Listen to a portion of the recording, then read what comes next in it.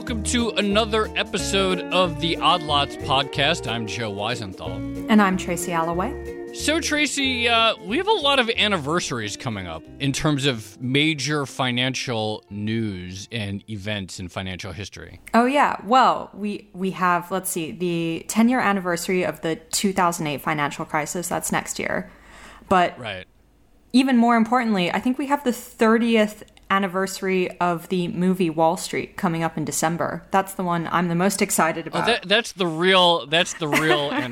big one. Yeah, I know. I think we may have talked about it before, but I'm kind of dreading the next 2 years and hearing everyone, including many of our colleagues, just endlessly recant war stories about, I was there the day this bank went bankrupt, and here's the thing I wrote, or whatever. It's like, we're going to have 2 straight years of that. Joe, I'm going to love it, and I'm going to force you to sit through an entire Odd Lots episode where I just talk about September 2008. All the great coverage you did during that time. Yeah, exactly. But besides the movie Wall Street and besides the financial crisis, we are at another really important 30-year anniversary. And, of course, that is the 30-year anniversary of the Black Monday crash in 1987. Ooh, has it been 30 years already? Can you believe that? We are old. We are old. We think in our history is like, okay, there was this crash, the stock market fell a lot in a very short period of time, and then the stock market recovered, and then we kind of move on. But I think you would agree that there is a lot of fascinating stuff to unpack from this experience in terms of what it tells us about how markets work and how traders work and all kinds of stuff like that.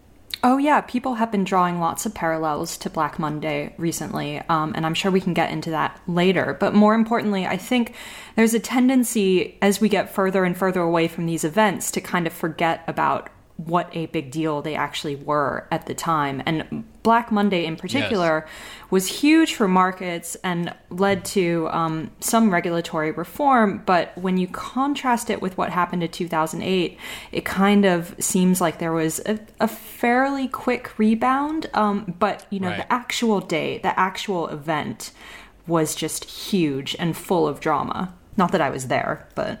No, but from what we understand, I don't recall it either. And not too much of a side. I was 7 years old at the time, but I don't remember it in the news. I mean, I was kind of aware of some stuff. Do you remember it? No, I was even younger. I thought you were going to tell me that you were trading futures at the time. No. Or euro dollars or something. Okay. I was not. Anyway, I'm very excited about today's episode because we are going to be talking about someone who, unlike us, lived through Black Monday. He was an active trader. He still is active, but he was active during the crash. And he's known for having made crucial trades the day after that performed very well. So I think we're going to get a very rare perspective on this event today. This sounds amazing. I want to hear all the anecdotes. Me too. So without further ado, I want to bring in Blair Hull. He was the founder of Hull Trading Company in 1985, so just a couple of years before Black Monday. He's still active in proprietary trading. He has a firm called Ketchum Trading. He even has his an ETF that's based on his market timing. And he's featured in Black Monday Revisited, an oral history of the crash. It's put together by Richard Dewey. It's running in this month's issue of Bloomberg Markets magazine. It's really awesome. Amazing oral history. Piece also features Peter Borish, Michael Lewis, Jim Chanos, Nassim Taleb. Got to check it out.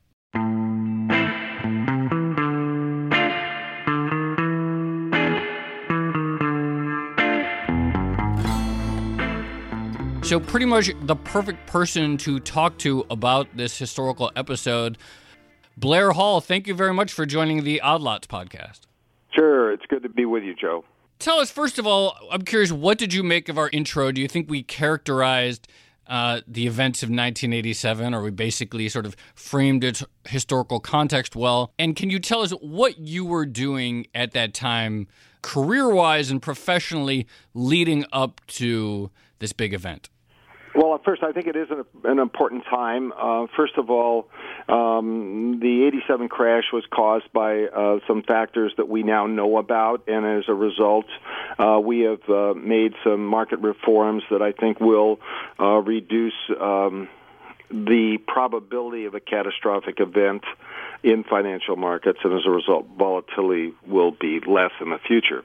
But it was a very crazy time. What happened is the market had gone through it was down 5% the previous week, and then it was down on Monday, and everybody knew that it would be down again on Tuesday, but we didn't know to what an extent it would be down. And there was an event called in portfolio insurance, or there was an activity called portfolio insurance that really exacerbated the crash and caused this extreme movement, all in just a couple days. Wait. We're going to dig into all of that. But before we do, what were you doing before 1987? Well, I was a market maker. Actually, I had been a blackjack player before then. I was a card counter in Las Vegas. I had bought a seat on the Pacific Stock Exchange, and then I had built a firm that had about 20 employees that were making markets in index options and futures and stocks. And so we had a presence on most of the major exchanges at that time. So, and one of the things we had is a screen that would automatically provide option quotes. We were one of the first people to automate the process of creating quotes as an options market maker. And I was on the Chicago Board of Options Exchange in the SPX pit, which had just been created. So that morning, Tuesday morning, that's where I was at that time as part of a firm. We had a firm of about 20 people at that time. So from what I remember, options were booming in the 1980s, right? And that was partially off the back of the creation of Black-Scholes or the discovery of Black-Scholes. Can you kind of walk us through what that market looked like, the day before Black Monday or Black Tuesday happened? Well, the Chicago Board of Options Exchange was the largest exchange at that time, although the American Stock Exchange existed along with the Pacific in Philadelphia. We were trading calls and puts on the S&P 500 in a pit, in open outcry at that time.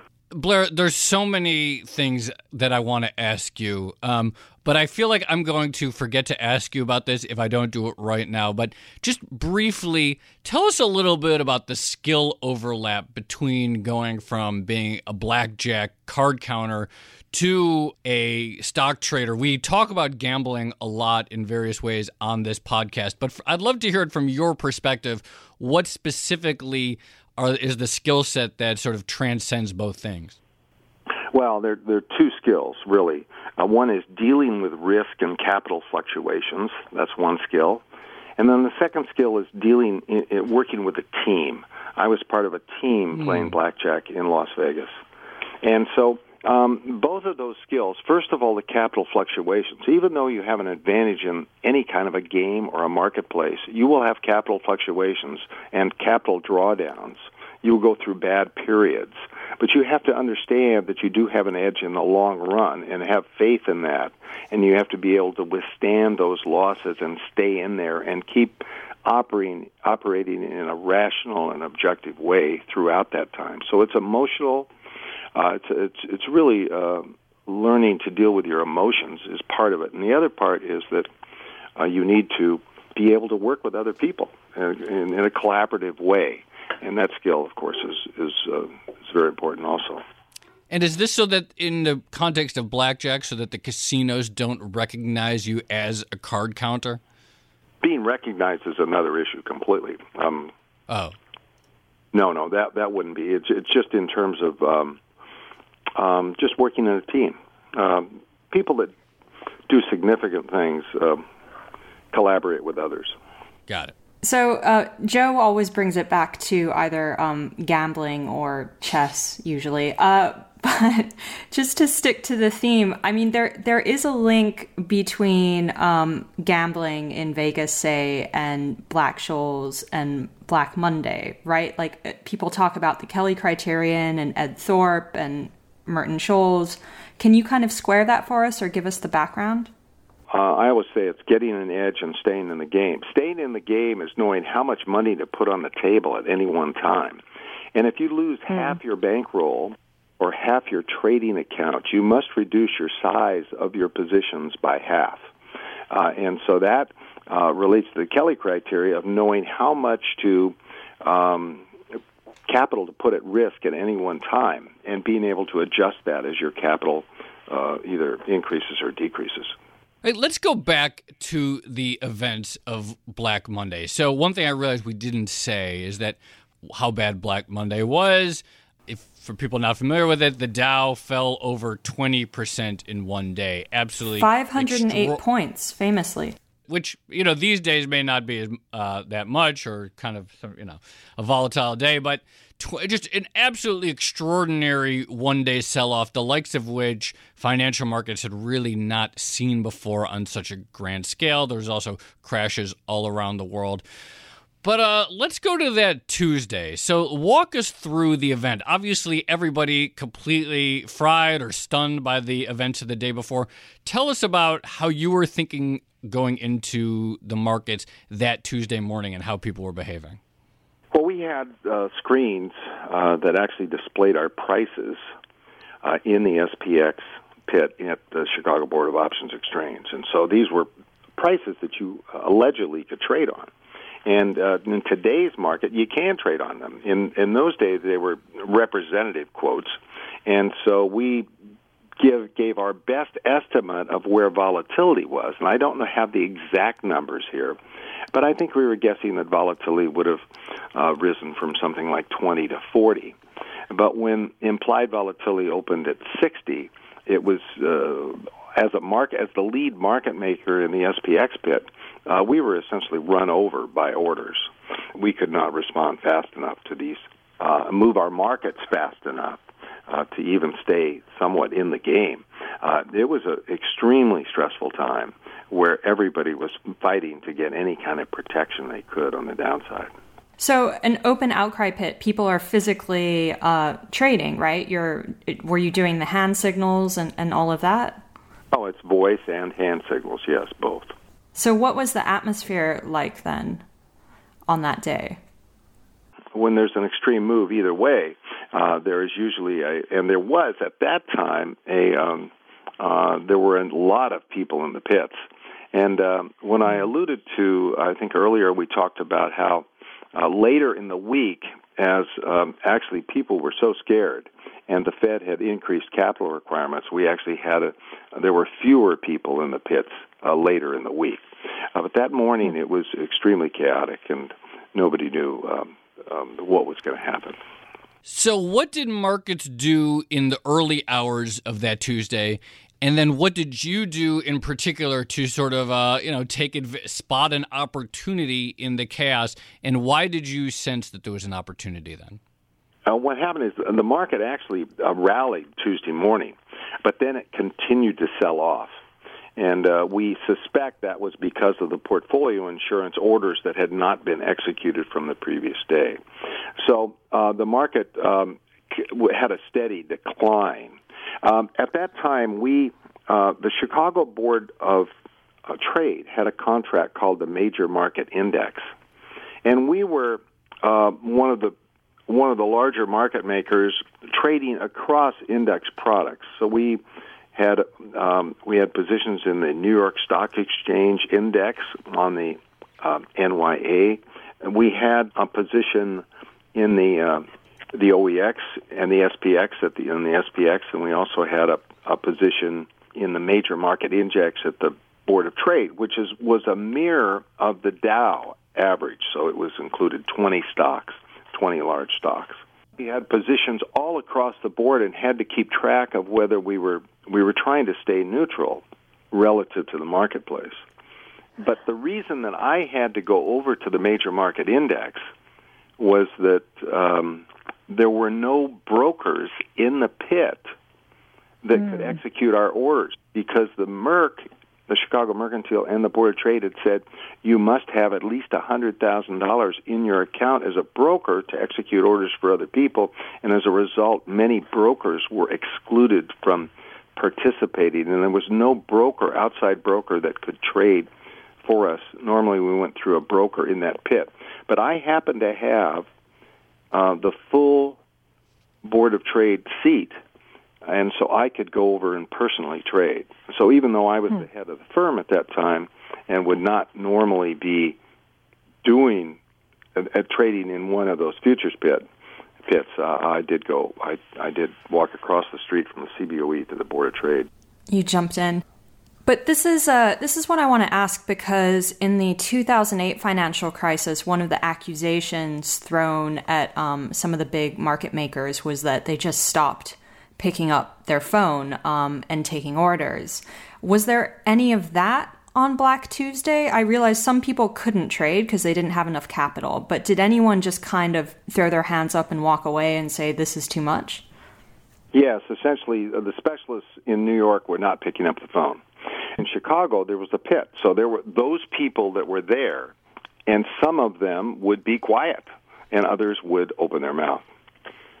In fact, one of the things I actually learned from a colleague over at the Chicago Board of Options Exchange by the name of John Stafford. We had traded together, and one of the things that he did is he said that when somebody comes in with an order, you always respond to them, even if you can figure out what the price should be, because these are complicated options trades and futures trades. But you always respond to them. It may be with a ridiculous price, with an extremely wide market, but you always respond. So I was in the mode of always responding to, which sometimes can get you into trouble, but in this case it worked to my advantage.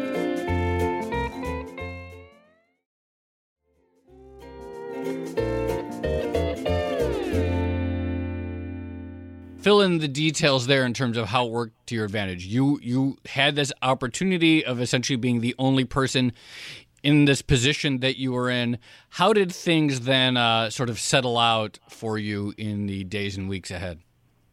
Well, that first of all, the key was that morning when the market continued to decline, and of course it looked like it was never going to end.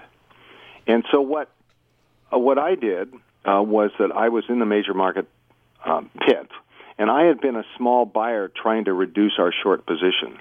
So I was buying 5 small lots of 2s and 3s and 4s and 5s to try to reduce our position. But there was a rumor that they were going to halt trading on the Chicago Mercantile in the futures contract. That was the big contract. And so if they halted that, I was fearful that they would halt for a couple days even. So I actually asked somebody from the firm to go over to the library and do research to determine what happens on trading halts. Now, this was a completely ridiculous request because we obviously didn't have time. We only had about 20 people in the firm. We didn't have time to send somebody over to the library. And in those days, we didn't have Google. I had a sense that if they were going to halt trading, that this was a buying opportunity because the panic had gone too far. And so I told the firm to be long on the halts. So we were acquiring a position at this time. Well, it ends up that Drexel Burnham, of course, a firm that doesn't longer exist, had a seller who was selling his position, and they needed to sell this position. I guess the client had said, we need to sell it. They knew that it was a very orderly pit, and one of the things that happened was that Pat Arbor, who was chairman of the Board of Trade at that time, did not get enough credit for actually keeping that market open the entire time. And it was a very orderly market with about, no more than 20 participants. But I wish he should have gotten more credit for not panicking and closing the markets. So as things started to decline, Drexel Burnham had a big order to sell. And knowing that I had been probably the only buyer in the pit, consistent buyer, They said, "Where will you buy 100?" And I gave them a ridiculous price, and they said, "You own them." I was scared to death, had a big lump in my throat, and immediately told the firm that we were long 100 contracts. It was an extremely large trade, I think one of the things is the market was trading in extremely wide increments. It had normally traded in 5 and 10 cent increments, so it was trading about 290. It would have been 290 and 5 cents at 10 cents. In this case, it was 290 at 295, and there were bids at 290. He actually, because it was a large contract, he said, "I'll sell them at 285." So I bought these contracts at 285. Trades 287, trades 288, and he says, "Then I'll sell you another 50 at 285." I bought them and I considered sharing some of those contracts with the rest of the pit. And by the time anything had happened, it was 290 bid, it was 295 bid, and later in the day, I think it finished somewhere in the 360s, 360, 370. So it seems so simple in retrospect that you kind of stayed calm and started buying when other people were really panicking and selling. What was it that you saw that other people like Drexel didn't? Or what was it about your position that allowed you to do that but prevented them from doing a similar thing? Well, I was providing liquidity, so they were forcing the market. I did have a sense. I did know that I didn't know, but I had a sense that a trading halt provided an opportunity. So that was the reason that I provided liquidity on that side, especially, and it was also in conjunction with the fact that the Feds had raised margins. So we then also had to reduce positions. So I was in the right place at the right time, with some sense that this was an opportunity. So we have to just about wrap it up here, but I have one very quick question, one slightly longer question. The first question is, can you tell us, how much in the end your firm made from this trade? But more importantly, as we look at the market now and people worry about whether we see things like the echoes of portfolio insurance reemerging and other sort of volatility products and so forth, what do you think are the key things to understand about the vulnerabilities of market structure today? Well, I think in retrospect, I actually do know Mark Rubenstein, who was the creator of portfolio insurance, and actually I have a house in California, and he was at a party at my house after the crash. Must have been early November, and he was so sad, he was distraught. He said, "I caused the crash." Later, even though it wasn't well known at that time, it was in fact true that the crash was exacerbated by portfolio insurance, which now, today, with the liquidity that is in the market, is probably a very viable product. He was distraught. He's a very honorable man, and he, along with was Hayne Leland and John O'Brien, they were the founders of portfolio insurance. But now, with the circuit breakers and the tremendous liquidity that is provided by proprietary traders, I think portfolio insurance now is a viable product where it wasn't at that time. So it's just too ahead of the time. Blair, can I just press this issue? Because a number of people have brought up parallels to portfolio insurance. So, for instance, the risk parity strategies that kind of assume a relationship between bonds and equities, various types of programmatic trading, sometimes even volatility trading.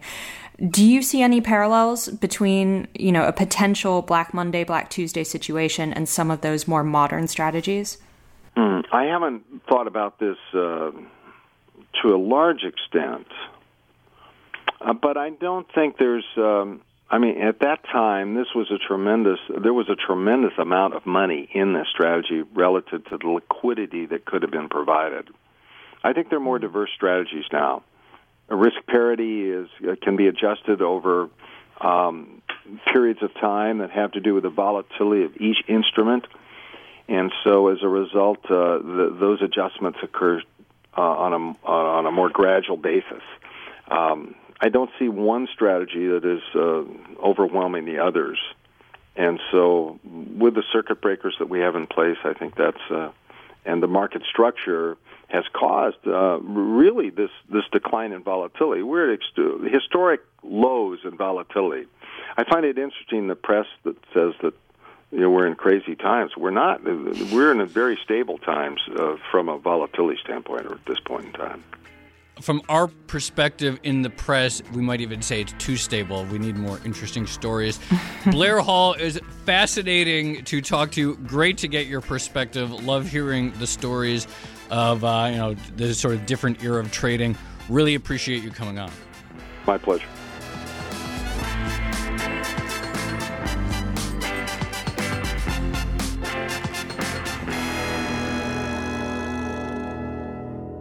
So, Tracy, I love hearing about sort of different eras of trading and what it was like. And so, obviously, crashes and huge crashes can happen at any time, and there'll be big ones again in our future. But thinking about things like being the only person physically in the room or having to go to the library and look up how the rules of a trading halt could theoretically affect markets, that's distinct to a certain time. And it's sort of like, I find it very interesting. Yeah, I thought it was really sad that little bit, that anecdote about Mark Rubenstein going to the party and saying that he caused the crash. Because, of course, the whole idea about portfolio insurance was that you protect yourself in times of crash.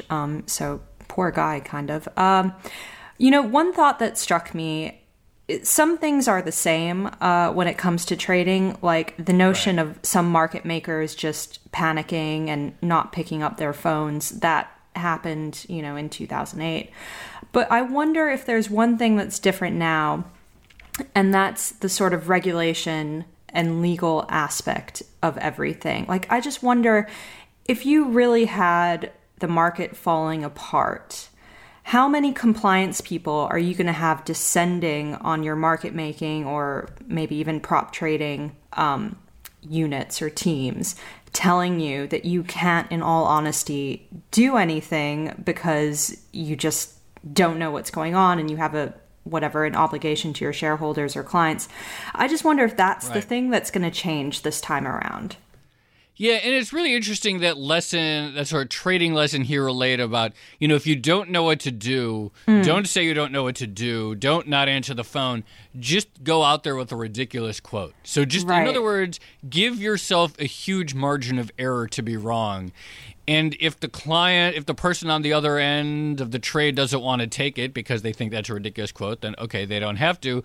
But if they do take it, then you give yourself the opportunity to make you put the choice back on them, but you give yourself an opportunity to potentially make a lot of money. Just seems like one of those interesting ideas about how in a period of extreme volatility or extreme moves, you can sort of protect yourself in that way. Continue your obligation as a trader, as a market maker, but give yourself, that cushion.